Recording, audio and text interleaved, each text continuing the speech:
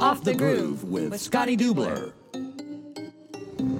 Friday, August 6th, 2021, episode number 197. 197 is amazing. I was trying to think of something cool to knock it out of the park, but 196 last week just worked out perfect with Alec Muth, with the Charlotte Canes Memorial, and also we talked about Kyle McGrain too. So that just was perfect. 197.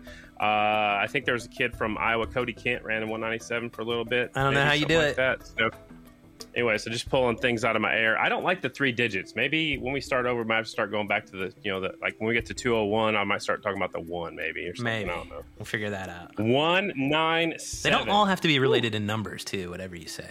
Like Bazinga wasn't a number. I know, but I'm a numbers guy. You know that. I do know that. What the hell are you up to? What's going on? How you been? Nothing. I got my hair cut. Didn't do a whole lot this last couple of days. That's exactly what you were supposed to do. Nothing. I got home. Listen, I got home from Ohio. I drove 14 hours straight. Yeah. I stopped 3 times. Gas, food, and potty. Anyways, I probably did all that in each one of the stops. Yeah. And then I slept for 13 hours straight shortly after I got home. That was nice. I don't know if I have or ever could sleep over 10 hours straight. Man. I just don't think I could do it.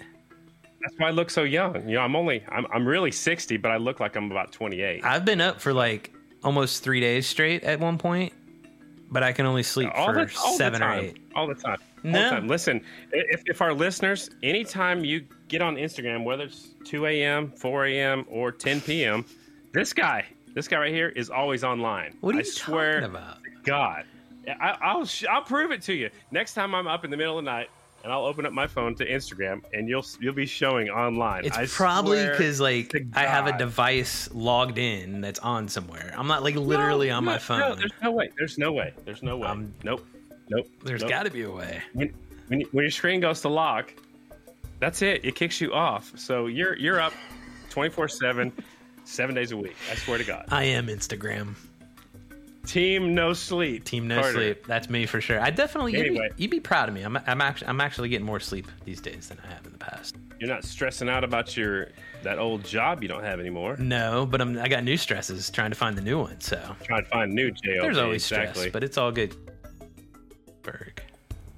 Cody Kent. That's right. Oh, that's right. Shit. I thought he was from Iowa. That is correct. Cody Kent is from Galesburg, Illinois. That's my fault. I was thinking Iowa, but Tracy he was Jones. 197. Tracy Jones knows Tracy Jones. Illinois boys. Keep me in my toes over there. Yeah, thanks to our patrons. Tim's checking in. He mentioned that he wanted you to sign his number plate. Good news, Tracy. We're both going to sign the number plates. Boom. So the number plates have arrived here. They have arrived. Yeah. They're going to travel to New York, and they're going to get signed by Carter and Hollywood. And then they're going to be shipped. So here's the question: do you want what color? You want gold? Or you want silver? Or are we signing them in 2 different colors? You gold, I'm silver. All right. I'm in the first place. You're second. Yeah. Is that what that means? Yeah. Not really. Or we can do it. Or we can do what those 2 Olympians did. That was so beautiful and share the gold. Gold. Didn't you see somebody did that? Yeah. There you go. Yep. 2 dudes like won a medal and shared gold. What do you think about that? That's fine. You think that you could share a medal in the Olympics? Ooh. You know what? It's an interesting question. So. I think I could. I think, you know, if there was a tie for some reason, I think I could. I think, you know, all these athletes train so hard to be there. I completely agree. And I'm all about, you know, sharing is caring. I think it's a great moment. Awesome, whatever. I don't think there's anything bad about that. But me, if I trained my entire life to go play a damn game and it ended in a tie, hell no. Yeah. Hell no. Hell no. And see, I'm the opposite because I'm an only child and I don't share nothing. You can ask all my cousins. I don't share nothing. I share everything. Too much. But for that particular instance, I would share my gold medal. Fair enough. That you guys think about, Carter. That person trained just as hard as you did. You're not wrong. But anyway. Yeah. All right. Interesting. I dig it. Interesting. All right. So what? Last weekend, yes, I was all over the place. Thursday night, I did the Pro National TT at the Grove. So it was in Union Grove, Wisconsin. Drove from up here, left Tuesday night, stopped by a Harley-Davidson dealer on Wednesday, went the rest of the way, got up there, did the TT. It was at a county fair, a humongous, beautiful grandstand, pretty full of people, and a really neat TT. There was a tractor pull there the night before. It was in between two barricades, a long front straightaway, two different lines on the back straightaway. One of them had a little zig in it, a little single, and then a tabletop. The other one had a roller and then a double. And then they met after that. So it's kind of crazy. There's some really fast quad riders up there, and some fast guys from my hometown, Sioux Falls, South Dakota, were there. Nice. And kicked ass. I'm going to say that. They kicked ass. I want to see some quads. They were flying. You know, on the right track at the right time, they're awesome. They put down rubber and it helps. Yeah. Sometimes they get so spread out they're kind of boring, but at a tight track like that, or even if you get up to Sioux Falls at the track there in Renner, they've got a beautiful TT track there. So on the right track, it's great. Yeah. Sometimes it's boring, but same with motorcycles though. So I'm not knocking quads. I think quads are useful in a lot of instances, and they put on the best race of the night up there in Union Grove. The pro bikes, there's only 5, so they kind of put on a little bit of a show. Billy Ross ended up winning it. Dave Kilkenny, Super Dave, that's his new nickname. I love it, Super Dave. People used up there call him Dirty Dave. He told me somewhere that he doesn't like that. So he's no longer Dirty Dave to me. He's Super Dave, and I think Super Dave Osborne, I love from it. The Late Show or Dave Letterman or whatever. Oh, yeah. Anyway, so Super Dave was up there, got second. Jeffrey Carver was up there. Morgan Mishler was there, and then there was a local guy. I didn't really know much about that guy. So there's only 5 bikes, but they put on a good show. Billy Ross kind of walked away with it. Everybody else was just battling for second, third, and fourth. But it was really fun. Friday bike, Saturday night, Lower City, Ohio. First time bikes have been there in a super long time. I don't think anything been around that track other than horses in at least 10 years. Nice. So the track was need a little bit of help. I think if they go back again, they'll have to dig it up a lot deeper and start from scratch. And, because Steve Nate said he's been watering it for 3 days, and it got hard. It never grooved up. So it was interesting. A lot of folks showed up for that one too. So anyway, all in all, good week. And then I made the trip back home. Nice. It's always a challenge with those new ones that you haven't been to in a while to try to figure out how the dirt's going to perform or not perform well. Oh, yeah. Tell us about the trophy. I want to hear the trophy story. I'll do a short version of the trophy story. So this gentleman that's right nearby makes this trophy. If you're a patron, you can see it on our screen. But if you're not, for you folks listening at home, we did post it on Left Out. But it's a piston. He puts eyes in here, and it kind of looks like a skull. It's got a mouth right here, but it's on the rod. Still has the timing gear and a chain down here, and it puts who made it. Morgan's Garage made it. So awesome. Anyways, and it's signed by the winner, Trent Lowe. Trent cleaned house up there. He won the singles class. He won the twins class. We did 2 Dash for Cashes. He won both of those, and then won the mains, won the heat. It was a clean house, heats, dash, mains in both classes. So congratulations to Trent. And our guest coming up in just a few moments got second in the dash and second on the twins. So nice. Not going to give that away. If you folks know, but you probably already know who it is. So we'll talk to him in just a moment. But they always see all the in all, picture. had a great weekend. Yeah, Awesome. Great weekend. I love it. Awesome. That's good stuff. And Welland, I heard they raced in Welland this past weekend or recently. Did they not? Was that right? Yeah, they did. Yep. Welland ran, and actually they put it on like FS2 or something like that up Really? there. The announcer up there actually interviewed me and did a little story on his little blog. And he's been messaging me a lot. His name's Todd. He's been messaging me a lot on Instagram. So it's cool to get the Canadian flavor up there. Said it went really well.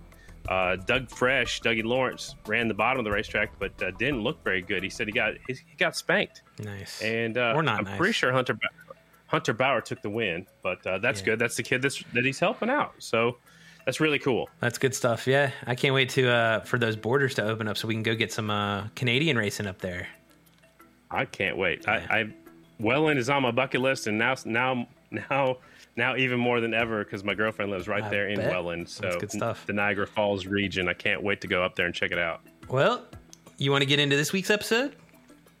I can't wait. This one. I've been talking to this kid. I call him a kid. He's getting ready to have a birthday on Sunday. Oh yeah. He'll be 24. He's 23 right now. So in my book, he's still a kid. Yeah. I know he's not a young kid, but he's very intelligent. He's been making a lot of wheels for a lot of the teams out there, a lot of the riders on the American Flat Track Series, and he's super, super busy, but he's super smart. What has impressed me the most, Carter, is his interviews, both at Ashland, Ohio for a Steve Nace race, and then this last week at Lower City, Ohio. He's very articulate. He explained exactly what happened. He had brake failure both times, but both of them were not his fault, believe it or not.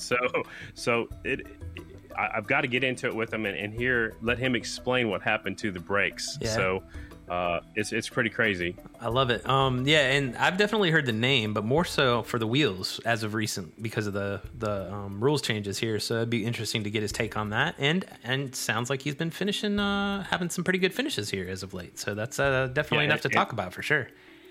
And he's ran the last 4 AFT races. I'm not sure how many more of the races he's going to run because he's so busy building wheels right now. And his girlfriend races in the Royal Enfield class too. So that's nice. Even another reason for him to go to the races. So yeah. I know she'll be up there in New York. So I'm assuming he'll be racing at New York as well. Good stuff. So let's get into it. Let's call him up. Let's figure it out. Jeffrey Lowery, ladies and gentlemen. You messed up. You said we don't call nobody no more. What? Oh, you said let's call him up. I'll cut that out. I edit it. It's all good. Hello? 223, Jeffrey Lowery. What's happening? Scotty Dubler. How's it going? It is good. Hey, you know what I just realized when I was doing my research for this? I just realized that Sunday is your birthday, dude. So happy early birthday. Yes. Thank you. Thank you very much. The ripe old age of 24. That's what I was just getting ready to say, dude. You read my mind. So 24 years old, man. To be 24 again. That's half my age. Holy crap, I'm old. Man. Time's flying. I guess so. Before we get into what happened last weekend and stuff like that, and we hung out last weekend a little bit. You put on a heck of a show with no breaks. I want to talk about that a little bit more. The second time this year you've done that. But I want to go way back and let's let our listeners know a little bit more about you. So, let's go way back. Where were you born? Yeah, so I was born in St. Louisville, Ohio. It's small town, central Ohio, kind of small town USA at its finest. But yeah, way out in the sticks, and I have a pretty similar backstory as far as the racing as probably a lot of your guests. As far as I got a PW50 at 3 years old and started racing at 4, and really just loved it right off the bat. And I'm a third generation motorcycle racing machinist. So wow. Motorcycles. You taught me right there. I have to stop you because you taught me. I'm a third generation flat tracker. But I don't have that little extra word at the end called machinist. So, dude, I'm impressed. Absolutely. Yeah, it definitely runs in the blood. My grandpa raced flat track way back in the day. And then my grandpa and Kenny Weimer owned the bike that Scott Stump won the 883 national championship with. No way. Back in the early 90s. Yeah, so family goes way back in flat track. And my dad raced a little flat track, but he was more of a woods racer. And it's funny because he's not real fond of actually riding flat track, and I'm not real fond of riding in the woods. So that's awesome. Yeah, so I got a PW at 3 years old and started racing at 4. As any true Ohio cushion rider would be, my very first race was on a cushion half mile. So that was always my favorite style of track, and the most common track that we raced around here were cushion half miles. So my first trip to the amateur nationals was on a Cobra 50 back in like 2004, I think.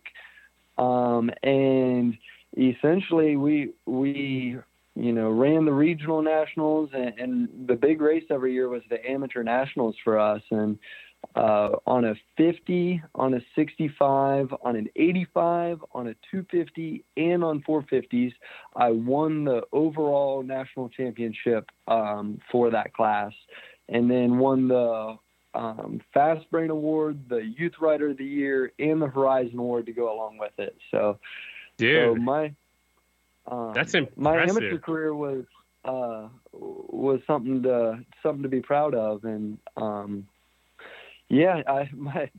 coming off that, my professional career hasn't quite lived up to what the amateur career was, but there's a lot of reasons for that, and a lot of which are in my control and some of which are not. And it's all coming together, and the most important part is we're having fun and making the best of it.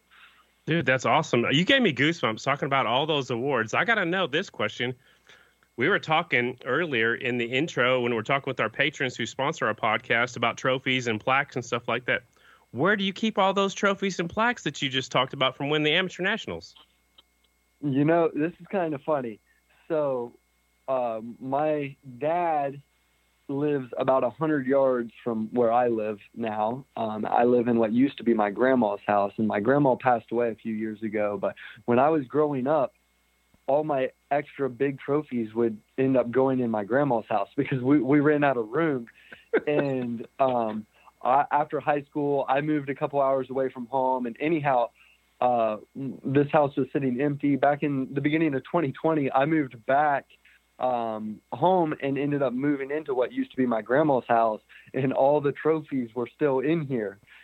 So in a roundabout way, they all came back to me. And yeah, we have them scattered everywhere, to say the least. That's crazy. So I know you're number 223. You're number 23 for a little bit. Is that a family number, or is that just a number that you like? So it traces way back to Kevin Atherton, but not directly by my choice. So when I was on a PW50, so when I was on a PW50, I ran one or two races on what was my PW50, but then Weimer's Cycle was just down the road from us. So Kenny Weimer, Jack Weimer, they have a lot of history in flat track as well. And they had a couple of built PW50s that had little 2-speed automatic transmissions on them and a big downpipe. And one of those had 223.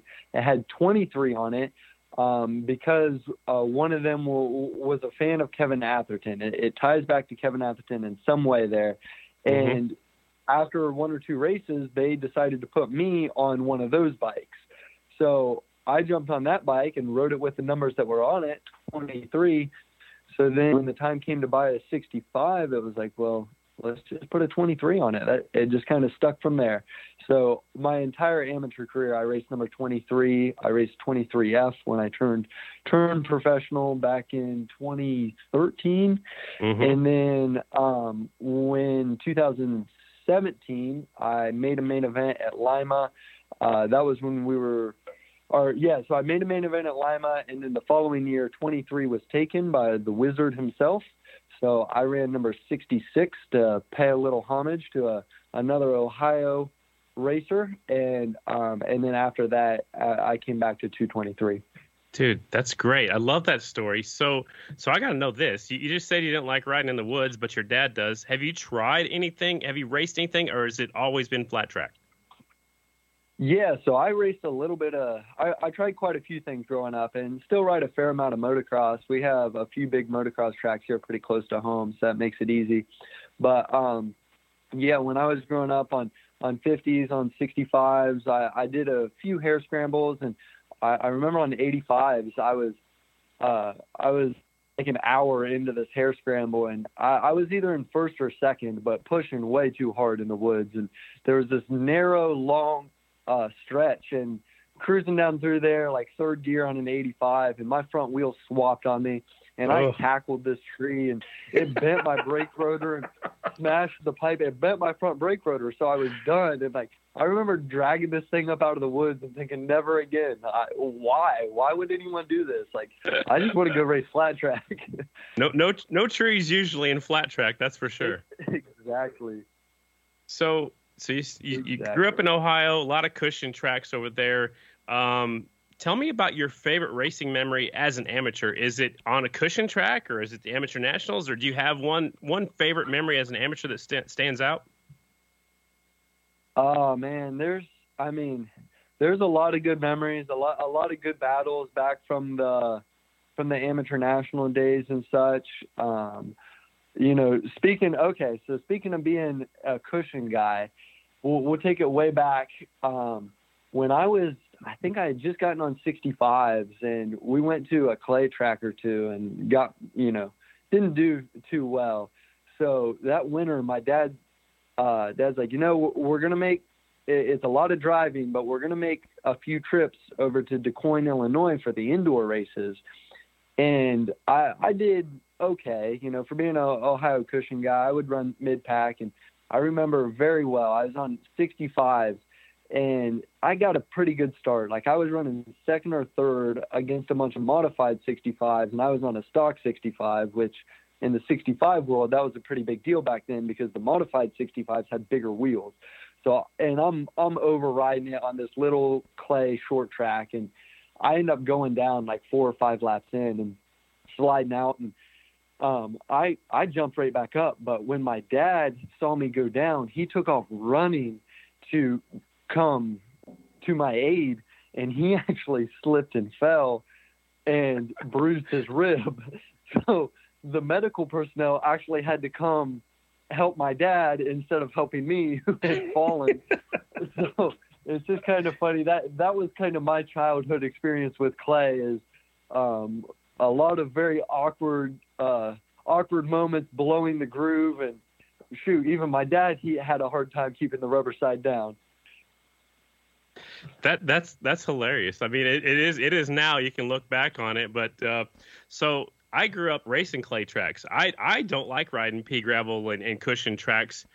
You're the opposite right now as far as growing up on pea gravel. So how does a professional motorcycle rider like you, or even an amateur rider, how do you go from holding it wide open, steering with the rear wheel, to learning how to ride on a clay racetrack, learning throttle control? How do you learn that?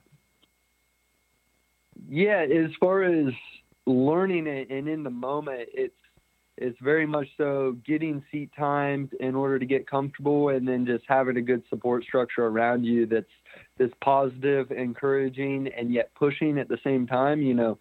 When I was an amateur growing up, my dad wanted to change stuff on the bike all the time. And, there was a long time, especially there in my later years of my amateur career, it didn't matter what was going on. When I came off the track, we were changing something. And even if the bike was perfect, well then, hey, let's try to predict how the track's going to change. And doing that really helped push me as a rider to understand what the bike was doing, understand what we were shooting for on that specific track, whether it was clay or whether it was a cushion track, and really helped kind of push me to be better and understand what was going on. So yeah, when you're going to any kind of different track, I guess that's just my general thought process and advice is what can we change, both, direct setup, but then also talking things through and focusing on what the rider can change and adjust in order to lay down a better lap time. So,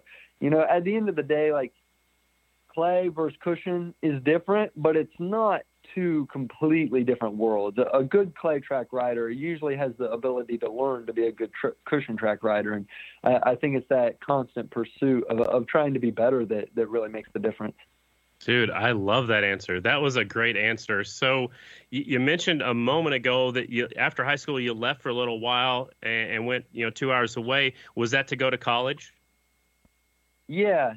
So out of high school, all the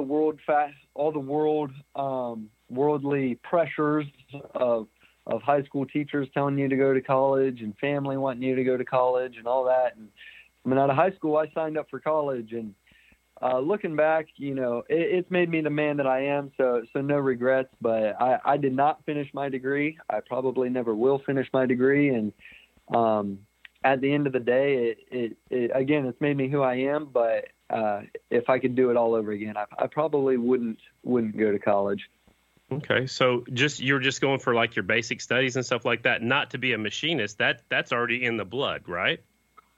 Yeah. So, growing up in a machine shop and starting a business was in the back of my head, in the later years of high school and such. And my dad's premise, I remember us talking back then, and he's like, hey, why don't you go and be a mechanical engineer, and then you'll be an engineer and I'll be a machinist, and we'll start a business together.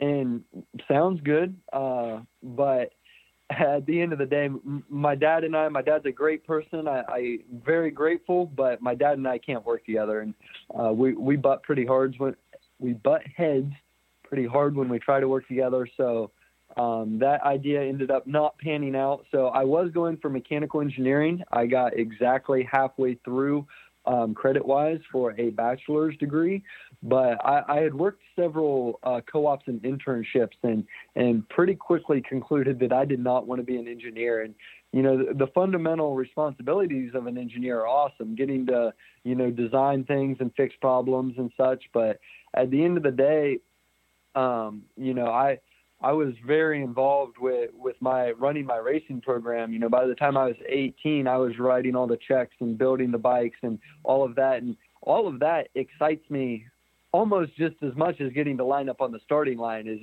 getting to juggle all the balls at the same time. So I would work these internships as an engineer, and, it's kind of like, this is it.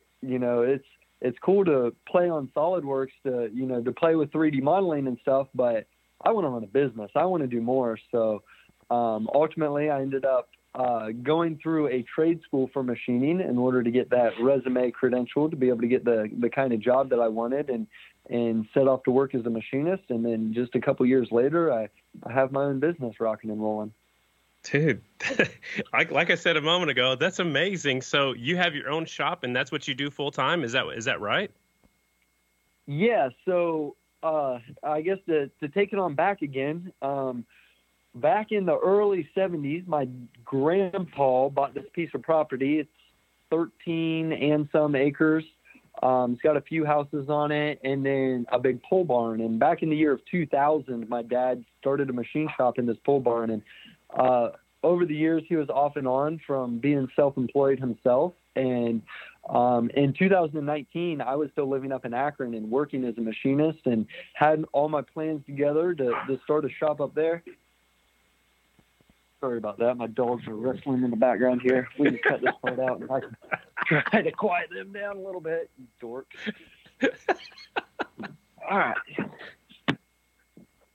So back in 2019, I was working as a machinist in Akron and had a good job and was learning a lot. And I had plans to start a shop up in Akron. And in 2019, at the beginning, my dad was self-employed, but then ultimately he went out and got a real job, and his shop was sitting empty. And it was, my dad was offering, hey, you come down and use my shop and you pay the bills and it's all yours, kind of thing, and do whatever you like. And I was kind of hesitant about the idea at first, but honestly, an awesome job opportunity came along close to my dad's house that I ended up taking a full-time job down here, and it all lined up. And I thought, at the beginning of 2020, when I moved down here, on my girlfriend and I's little New Year's resolution goals that we wrote down, I wrote that my goal was to make $10,000 in my first year of business, and it blew up way faster than that. It blew up faster than I could have imagined. There were single weekends last year that we delivered more than $10,000 in sales. So ultimately, I thought this was just going to be like a little side hustle for 4 or 5 years, but it blew up. And so last November, I resigned from my full-time job and became fully self-employed. And so it's now been a little less than a year, and my girlfriend is also full-time in the business. We have 2 part-time employees, and by the end of this month, we're going to be offering one of them a full-time job. So things have been good. We're rocking and rolling. Right now, my dad and his friend are down by my shop right now, down by our shop, and moving some dirt, and we plan to do a shop add-on this fall. So things have been good. That is amazing. So it's all under the Lowery Racing umbrella. That's your business, right? Lowery Racing? Yes. So 95% of our business is flat track motorcycle racing parts, and the vast majority of that is wheels. So as we grow here, I do plan to diversify a little bit, just because our economy is not going to be rock solid for forever. So we are going to diversify and do some other machine work here. But right now we're all flat track, and to any of the naysayers out there that think that flat track is dying, none of them have seen our sales numbers, and anyone that sees our sales numbers would agree that flat track is alive and well. So I've been very impressed with the whole flat track community, and there's a lot of guys with flat track bikes out there, a lot more than I think a lot of people would expect. Yeah, they're all over the place. It's just sometimes they're hidden away in a barn, and then all of a sudden they show up, and somebody will race for a little while, and then they disappear again. So it's a sport that comes back out of hiding and gets bigger and gets smaller and gets bigger. But there's all kinds, there's all kinds of. We got to keep them from being hidden though. So you mentioned the wheels. You got bolt-on weights for the wheels. You make your own hubs.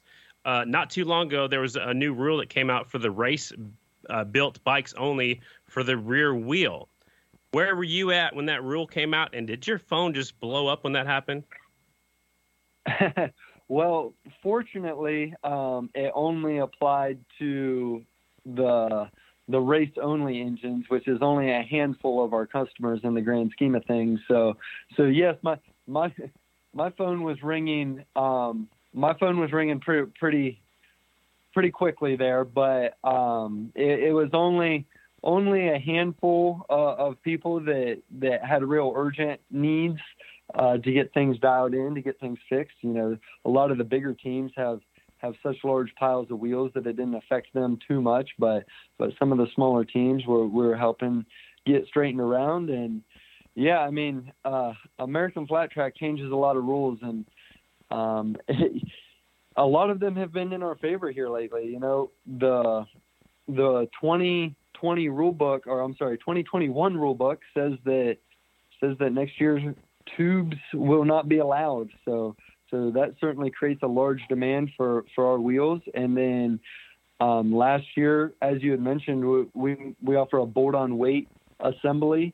And last year I took that to American Flat Track at the last race of the year, and they put it in the rule book this year that bolt-on weight assemblies are allowed for approved only. And to the best of my knowledge, we are the only approved design. So yeah, American Flat Track likes changing rules, and so far a lot of them have been in our favor. And as a racer myself, I can relate with the other racers out there, and we do our best to make the best of the situation and provide the most value at the best price possible.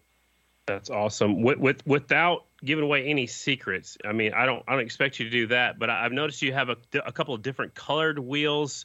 And do you make all the wheels out of the same material? I guess is where I'm going with that. I don't expect you to divulge everything, but do you make the same?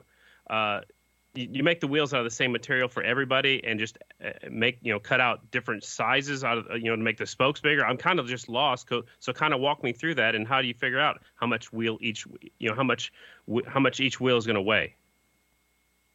Yeah, no problem. And I mean, we don't hardly have any secrets to share, or to hide. I'm sorry, we don't have any secrets to hide. In the machining world, what we're doing is really not rocket science. I often tell people that we didn't reinvent the wheel. We're just serving an underserved market. So we start with rotary forged wheel blanks. They're made in California. And then we set them up in our CNC machines to cut different patterns into them. And all of our products are designed and programmed in a computer program called Fusion 360, where we're able to make 3D models of exactly what we're trying to make. And with that, we can very precisely predict the weight of the final product and get things dialed in just the way we want them to be, so that it's not a guessing game. Well, that sounds amazing. So do you take the extra materials out, and can you reuse any of that stuff, or is that all just garbage, or it goes to scrap pile, or can you melt that down and start over, for other products? Yeah, so we call those chips, the metal shavings. They're metal chips, and we actually just take them to our local junkyard. So what is it? local scrap, or the scrap at our local junkyard is like $200 a ton or something like that. So in the grand scheme of things, it's a very small amount of money, small return for the material cost and what we're making. But yeah, those get taken to the junkyard, and they recycle them to go through the whole process and ultimately get turned into something else. So, and then all of our products are anodized. So anodize is how do I describe this? It's like an electroplating hard coat system. There's probably some anodized expert out there cringing right now, but essentially to put it in layman's terms, you put your part in acid and then run electricity through it, and it builds up like a very small cellular structure on it. And then you can dump your metal into different colored dyes, and it, like, imagine a very small fine honeycomb, and then the dye fills in the honeycomb, and then you seal it off. So it's anodized is very good for high precision parts such as our hubs and such that have very tight fits. So all of our products are anodized, and that's where the different colors come from. And honestly, anodized has been one of our biggest holdups so far.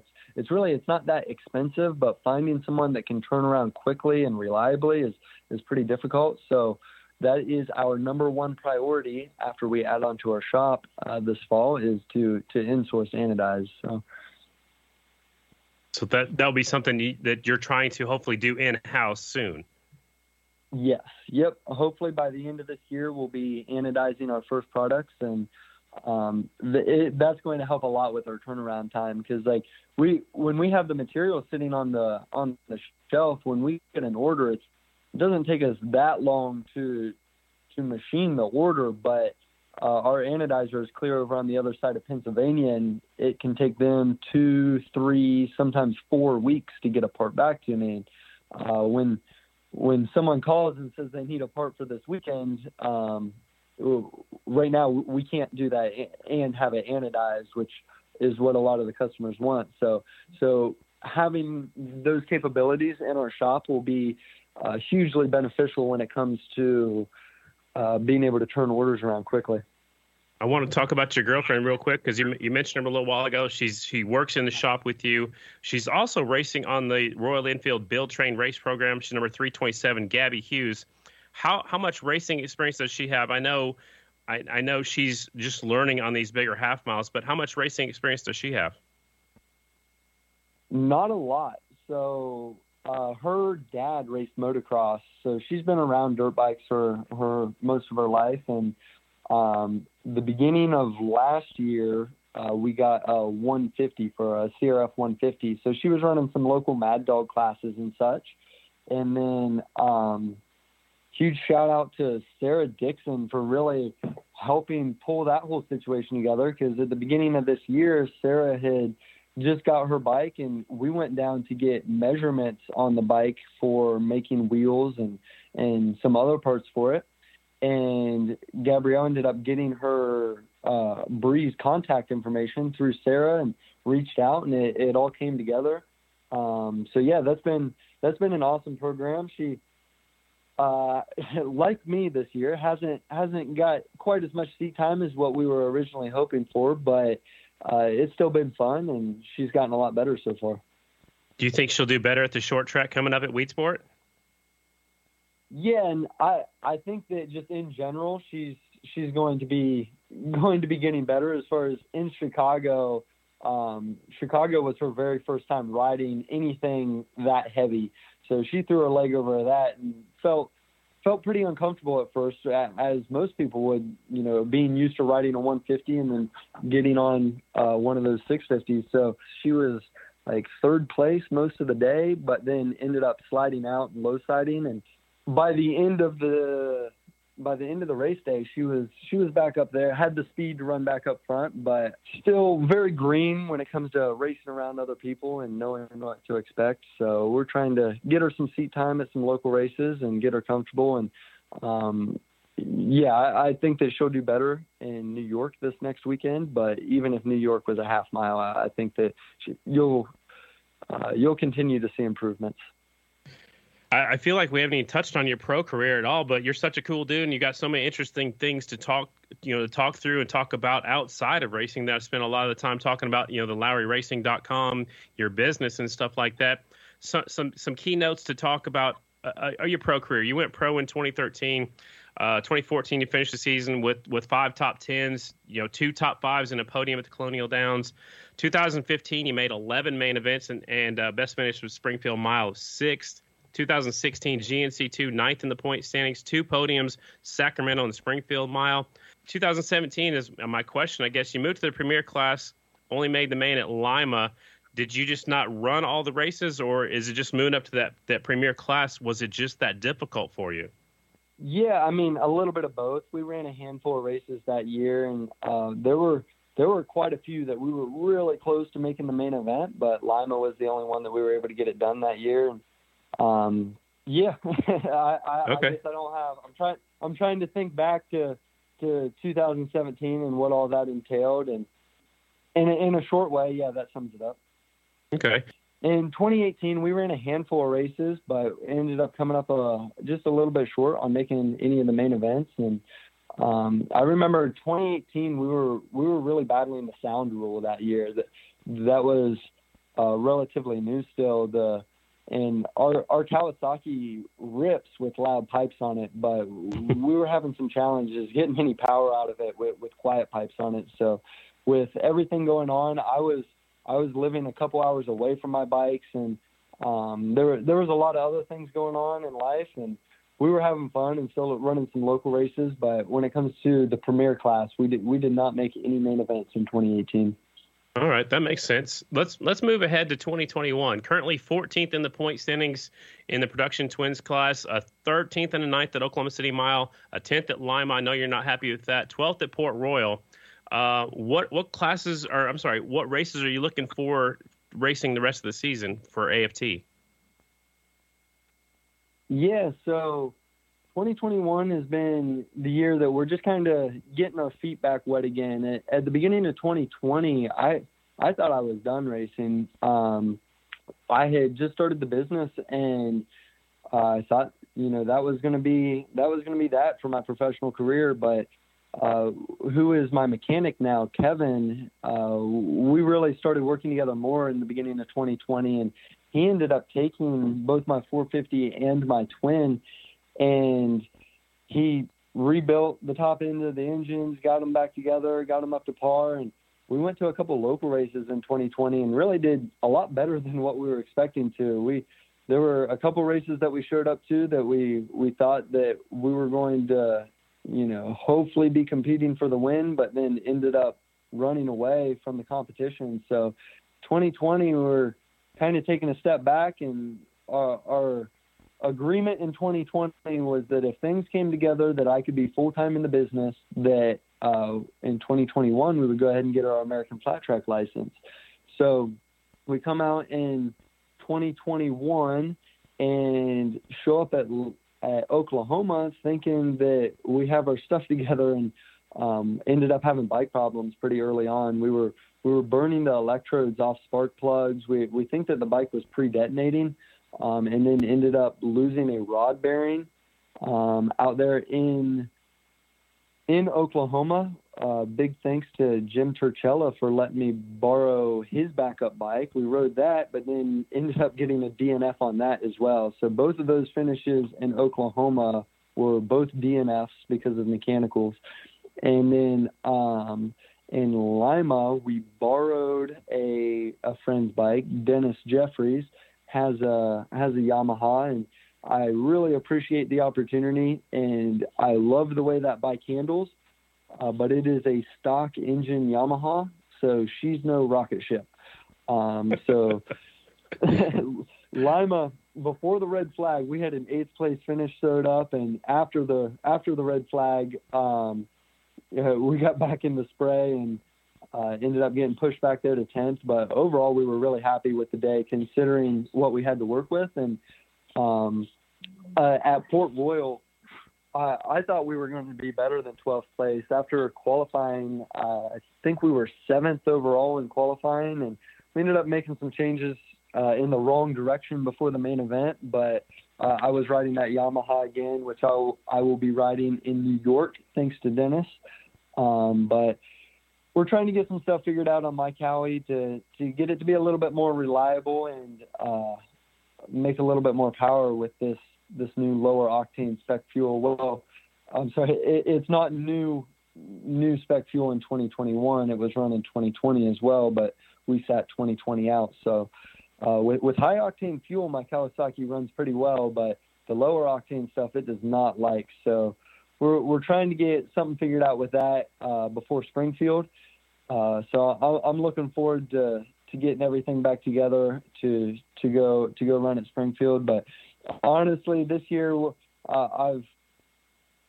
certainly going to show up and race to win. But I'm kind of just writing this year off as just kind of getting back into it, just getting our feet wet. You know, there from 2016 through 2020, really, I had so many going on that racing was on the back burner in a lot of ways. You know, at any given time, I was taking college classes, working a part-time job, living with my girlfriend, doing all the bike work myself while oftentimes not living anywhere close to my bike. So racing was always just kind of the back thing that I always wanted to be there, had a lot of fun with, but, you know, trying to compete with the guys at the top level, it's hard to be out front when it's not your main focus. So this year we are getting our feet wet, and I think this winter we'll be in a lot better position to put together a stronger program, and especially because right now our shop is not very big. We only have about 1,200 square feet, and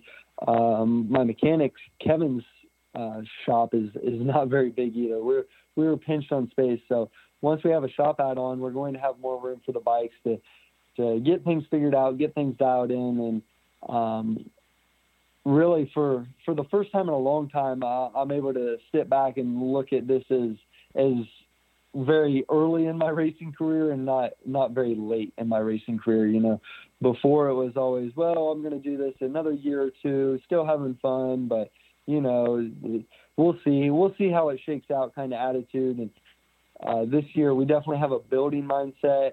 I don't think that I've forgotten how to ride. It's just a matter of putting things together with both a good bike and then B, a rider that is in good physical condition and has been riding, has been training. So the business is scaling up to be more sustainable and financially, we have more resources now than we ever had before. So things are coming together, and we're going to keep having fun with it. But I think we're going to have our stuff together better for next year and onward and upward from here.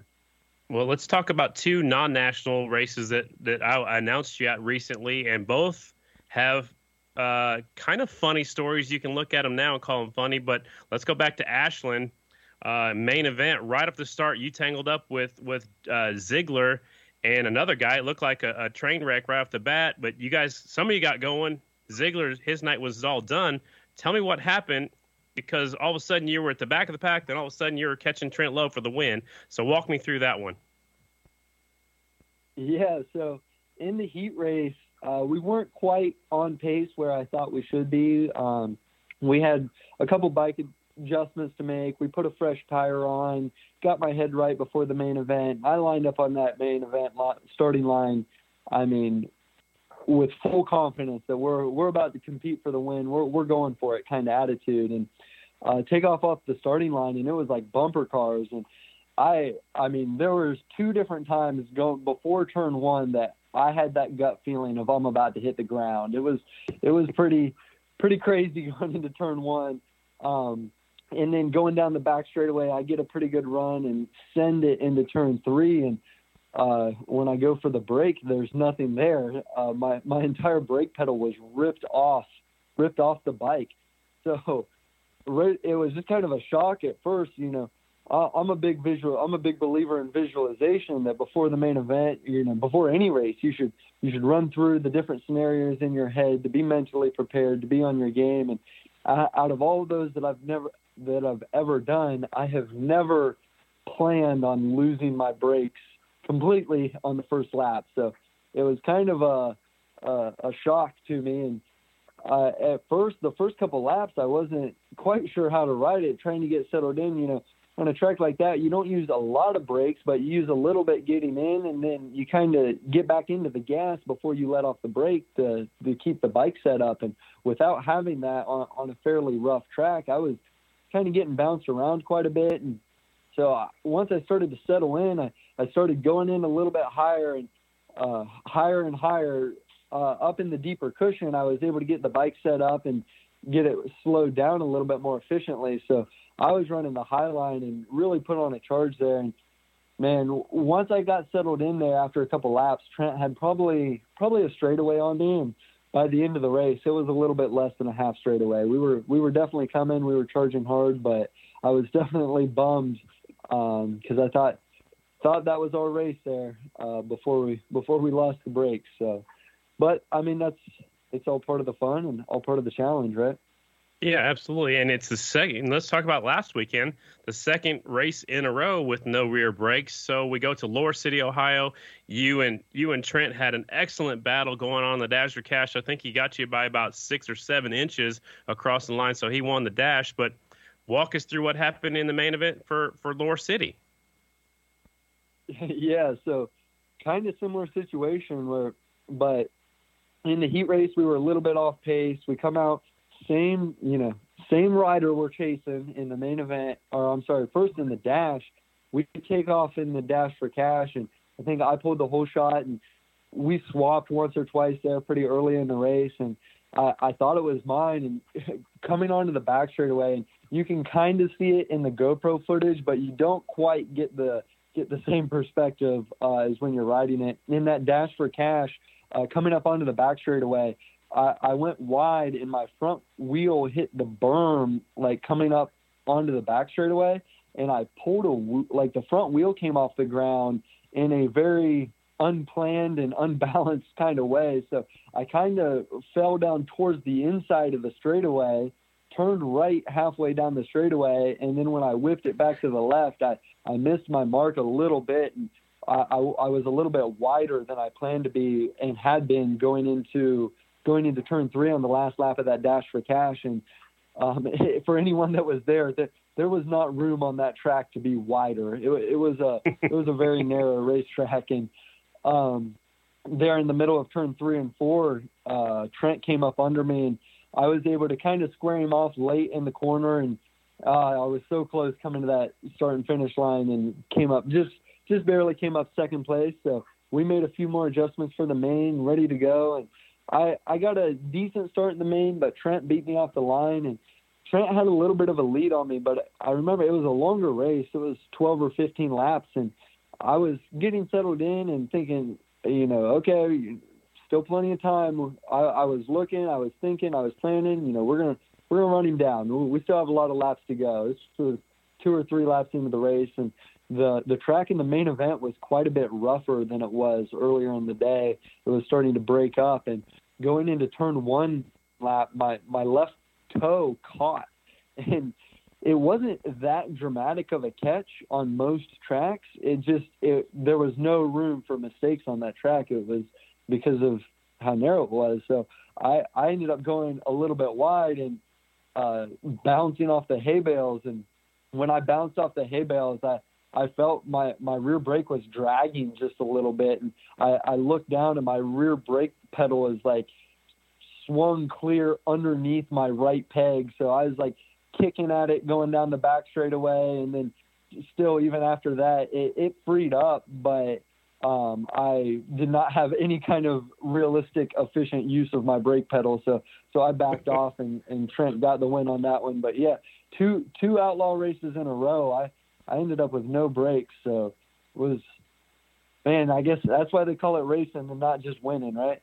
That's right. And I appreciated you on the podium at both races for explaining to the fans what had happened. And I just wanted you to tell the fans that weren't at those races exactly what was going on, because I really expected you to be up there battling for the win. And at Ashland, you actually tracked him down with no rear brake, which is even more impressive. So I know you're a great rider. I know you're going through a learning year, like you said, but I can't wait to see you on top at the pro level. We appreciate you coming on the podcast. We've been wanting to have you on for a little while. And when I texted Graham, which I don't know if you listen to the podcast, but that's my grandma, and she listens to every podcast, and she loves all you riders. She was so excited to hear from you because she said it's unusual for a young person like you to be so motivated and successful in your own business and still racing. She is very impressed with you.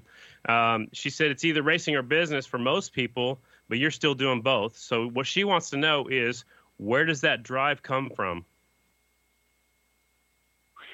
Wow, that's a tough psychological question there. The origins of motivation, and the short answer is I don't know on a personal level.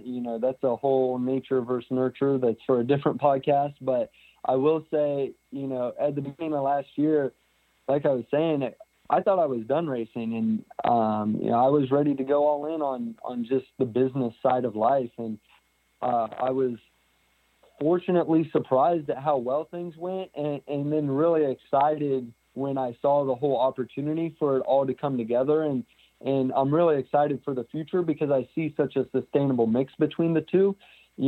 A big part of the success of our business is that I'm able to talk to our customers about the nuts and bolts on their bikes, about the track specifics and what rear wheel should work where, and, so on and so forth, that a lot of our competitors can't do. So with that being said, I plan to keep racing, and I'm inspired by the older guys out there racing, and I want to be that someday. So I'm going to keep racing. I'm here for the long run, and I have big business plans, big business goals. So they're going to continue to work together, and I'm excited for what the future holds. Like I said, almost every answer, you're blowing me away right now, Jeffrey. And I appreciate the time. We wrap up our podcast with some rapid fire questions. So the next few questions I ask, tell me the first thing that comes to mind. Are you ready? Yes, go for it. What's your favorite bike you've ever ridden? Oh, I have to go with my J&M Kawasaki, not just because it's not that it's the best bike ever, but I have so much seat time on that, and it's just my favorite go-to twin, fun, hard-riding bike. What's your favorite racetrack? I got to go Circleville, Ohio. Okay. Why is that? I've never been there. Tell me why. All right. Well, it's an awesome Ohio cushion half mile. Not that it's significantly better than any others, but I raced it on a PW50. I raced it on every size bike growing up. I've been to that track a lot of times, had a lot of really good races there, a lot of fond memories. So just all together, I have to say Circleville, Ohio. Okay. Favorite flat tracker of all time? Oh, I don't know if I have a real direct answer for that. I might catch some hate over this, but I'm going to have to say Jared Mees, and a lot of that comes back to the respect for the businessman that he is as well. That's great. That's a great answer. I asked you earlier, what was your favorite amateur moment? So I'm going to ask you this one. It's more vague maybe, but what's your favorite flat track moment? Favorite flat track moment? Man, I've had a lot of good races over the years, and a lot of those jump out, but just overall, like I've said before, and I'll say it again, like the exciting part for me is getting to bring the whole package together.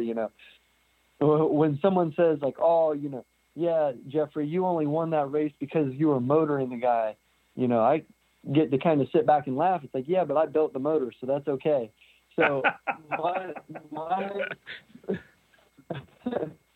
my favorite part is bringing everything together. So the little bit that comes to mind was a few years ago.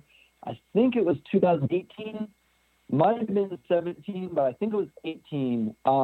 Steve Nace Racing All-Star Series.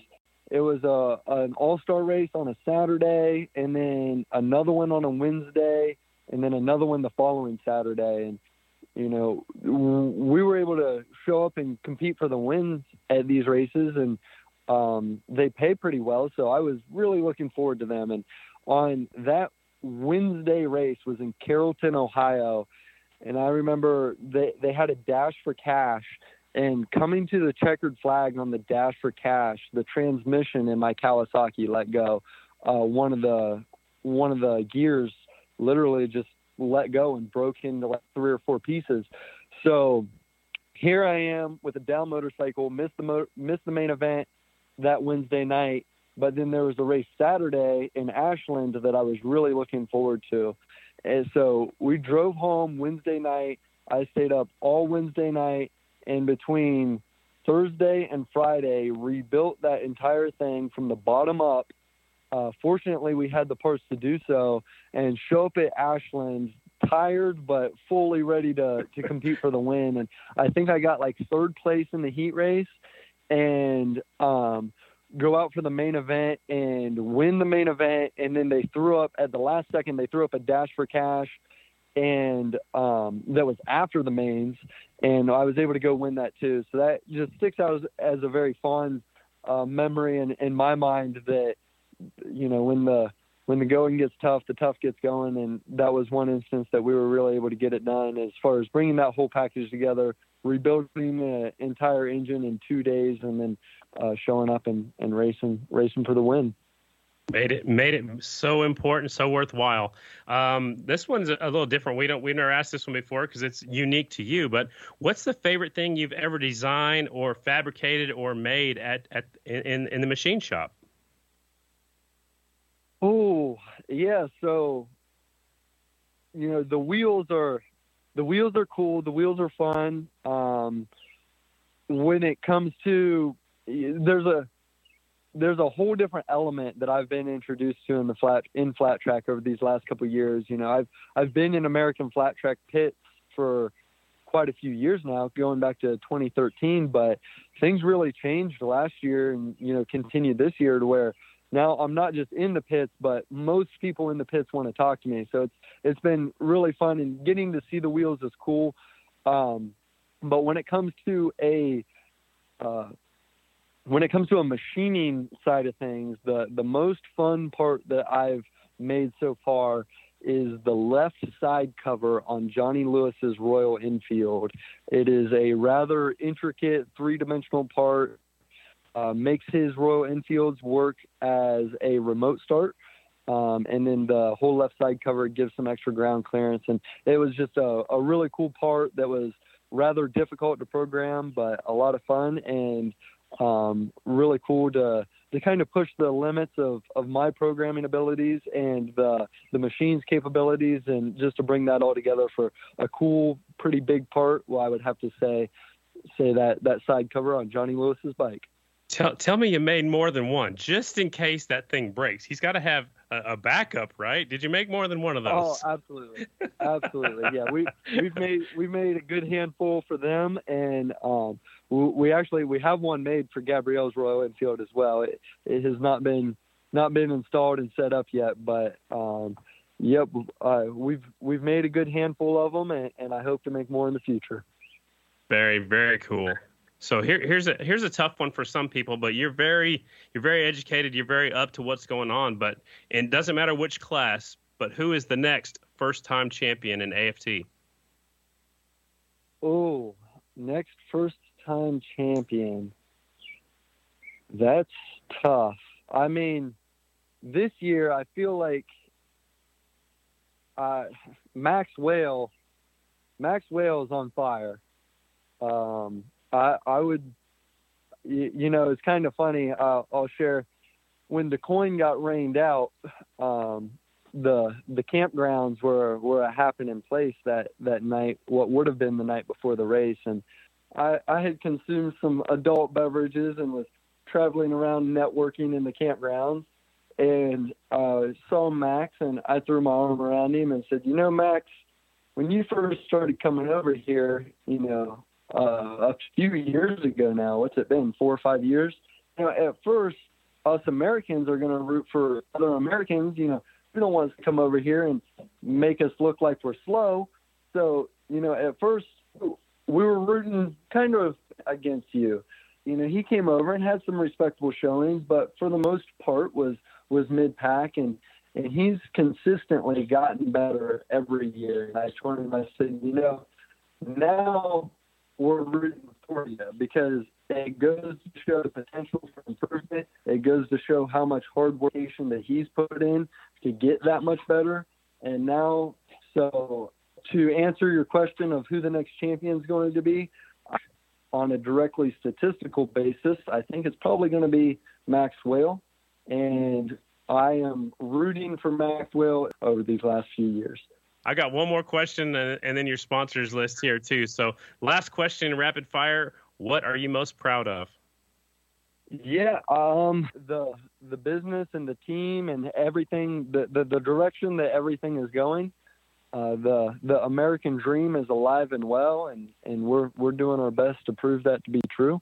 So yeah, I just have to give a huge thank you to our whole team that makes this possible. My dad's not directly involved with any of the business workings right now when it comes to running production and stuff, but he's down there running an excavator right now, moving dirt. He's still directly involved in helping out, and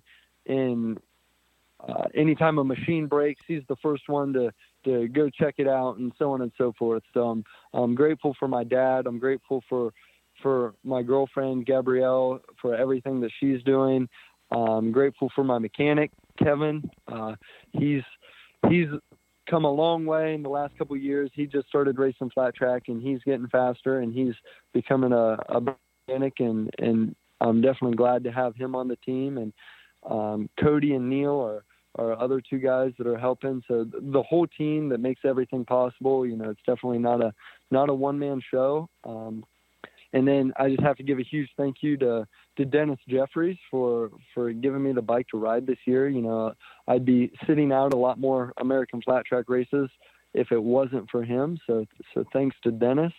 And then just the guys that have been with me from day one, the Gray Hogs, a local motorcycle group that travels to my races. Thanks to those guys, and Weimer Cycle, they've been with me. Like I said back earlier on the podcast, they were my first sponsored ride when I was like 5 or 6 years old. So big thanks to Weimer Cycle and just everyone else who makes this possible. And thank you for having this podcast, having me on, and doing all that you do to promote the sport and make the world a better place.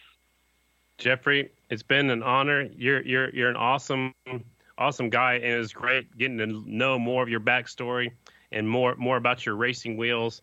And we appreciate you stopping by the podcast. Absolutely. Thanks a lot. I certainly appreciate it, and take care out there.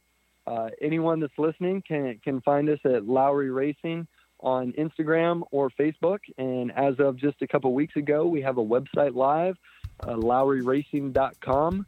You can find our wheel product line on there. And as we move forward and expand into triple clamps and other things as well, they're all going to be on the website. So thank you all for listening, and take care out there. That was really good. Wow. You see what I did there? Is that a pun? Is that what that is? You've never heard that before. Have you heard that joke? Really good? Because like it's like really, but because we were talking about wheels with Jeffrey. I know. What I'm saying, is that a pun? Yeah. Is that what that is? Yeah. So it's a punny joke. But it's a great. I've never heard that one either. You one-upped my cheesy pun with a better cheesy pun, and you have won. That's punny. Let's get back to this interview. It was good stuff, dude. I didn't know a ton about this guy, but what a cool interview. I dig. I like the way he talks. He's very smart. I like how he's kind of picking and choosing where he wants to go racing. Mm-hmm. He's had a long career. I mean, he went pro back in 2013, so he's been pro for 8 years. He's very intelligent. I've been saying his name for a long, long time, and man, it's cool to get him on the show and hear his story. Well, anybody that can run a business and a full-time race program has got to be an insane person, but insane in a good way, of course. But work ethic is top-notch for sure to be able to pull both of those off and be even somewhat successful in either one of them. And he seems to be doing pretty well in both, so... Absolutely. Before we sign off, we got just a couple minutes left here. Where are you headed tomorrow? You got to tell us what's going on real quick. It's top secret. Can't tell you. Oh my God. I thought you were going to tell us. And well, when you hear this, I'll probably be heading that way. I'm heading up north to the Pacific North. Or no, I did that the last couple. I head north to the northeastern part of the United States. There's a decent amount of racing going on up there this weekend, and I'm going to go take some of it in. There's a lot going on, actually. So one that you're going to miss, though, is the Gary Nixon Memorial Race. That's in Timonium. But then you're headed to New York. Yes. I'm going to miss it. To catch two other. But somebody else might be there from Left Out. So we might be sending some content. Papa Sammy? Papa Sammy. And Papa? I don't know if little Carlo Dubler's going yet or not, but... No, it's little Scotty. Oh, little Scotty. Saavedra. Little Scotty Saavedra. Sorry. There you go. But, yeah. Get it straight. So, man, I hope not. I can't afford any more child support. Okay, I just can't. I'm trying to talk Sammy into coming up. I don't know how successful I'm gonna be. He's super busy. I can't. I feel bad even trying to get him to come up there to Square Deal or Medina. But both of those races are going on Saturday and Sunday. Square Deal Saturday. That's two tracks I've never been to. So Ditto. Good luck with that. I'm glad you're going. I'm gonna enjoy my weekend off and then get set to go. I still got a lot of racing going on. We got a doubleheader next weekend up there in New York, Weedsport, New York, and we'll see up there in New York sometime. We'll cross paths somewhere, right? I'm gonna hang out. There's a bunch of stuff up there to do, and there's a bunch of stuff to do up there in upstate New York. So I'm gonna spend the Monday, Tuesday, Wednesday, and then head to Unadilla. Wait, I might head to Weedsport before Unadilla, but it's all right there, upstate New York. Hopefully we'll catch up to you on Thursday. We might do the show live next week. We're talking about it. I don't know how that's gonna go. We're trying to figure out what we're doing next week. So yeah, I won't be here obviously to be able to put it all together like I usually do. So we might try a little something outside the box, see if it works. But stick with us. Sounds good. Thanks to all our patrons. Thanks to all of our listeners. Smash that like button. Tell all your friends, and we'll catch you next week from New York. Peace. See ya. Later.